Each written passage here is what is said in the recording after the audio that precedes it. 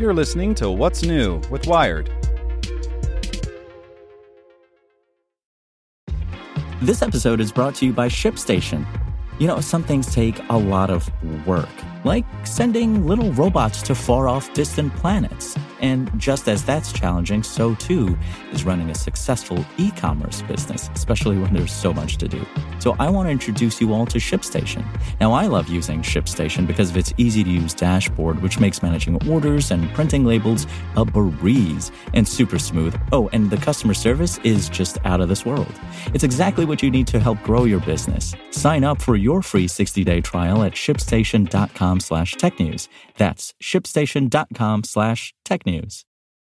This podcast is supported by Tools and Weapons, the podcast hosted by Microsoft Vice Chair and President Brad Smith.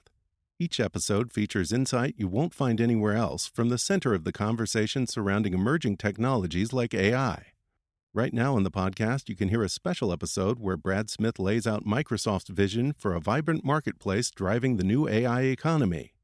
To hear more, follow or subscribe to Tools and Weapons with Brad Smith wherever you get your podcasts.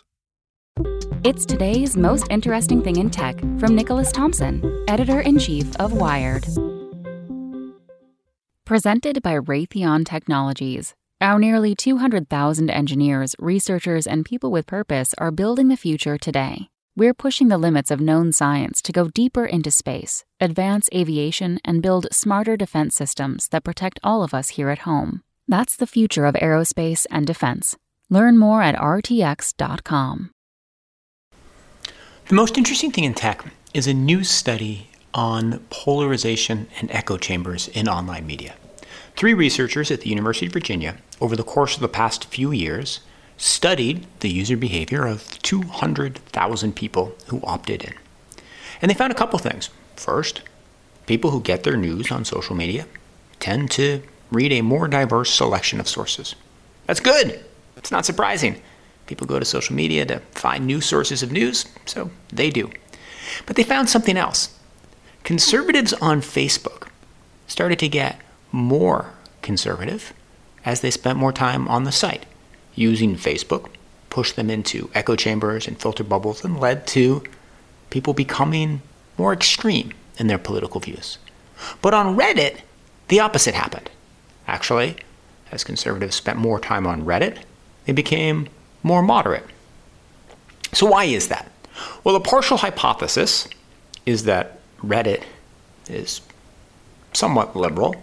The most read political stories tend to have a liberal slant. So of course, somebody spending more time on Reddit will probably become more liberal. And if somebody is in the process of becoming more conservative for other reasons, they may leave Reddit. The opposite is true of Facebook. The most read stories on Facebook tend to be partisan right-wing stories. So it makes sense that as people spend more time on Facebook, they move further to the right. But I actually think that is a small part of what happened. And I think the real explanation is more interesting and deeper, which is that the structure of the Facebook algorithm pushes you into filter bubbles. Because you can only read content from people you're friends with. And when you start to read one thing, you tend to be served more from that person. So if you like a story by a friend of yours who's more conservative or more liberal, Facebook will take that as a signal and will feed you more stuff like that. Reddit is just a bunch of lists, and they are moved up and down based on how people vote on stories. But because it's just a list, there's less algorithmic manipulation. There's less pushing you to become more extreme in your beliefs. And so ultimately, I think that the reason Facebook is different from Reddit is the structure of Facebook. And that leads to my final point. Facebook has made a lot of changes over the last couple of years to try to prevent people from becoming radicalized on the platform, to stop extremism, to stop misinformation, to stop false news. They've done a lot of good stuff. But I also think that fundamentally, they may have to change the whole nature of the way the content is shown on their platform if they want to avoid more crises in elections to come. All right, that's the most interesting thing in tech. See you tomorrow.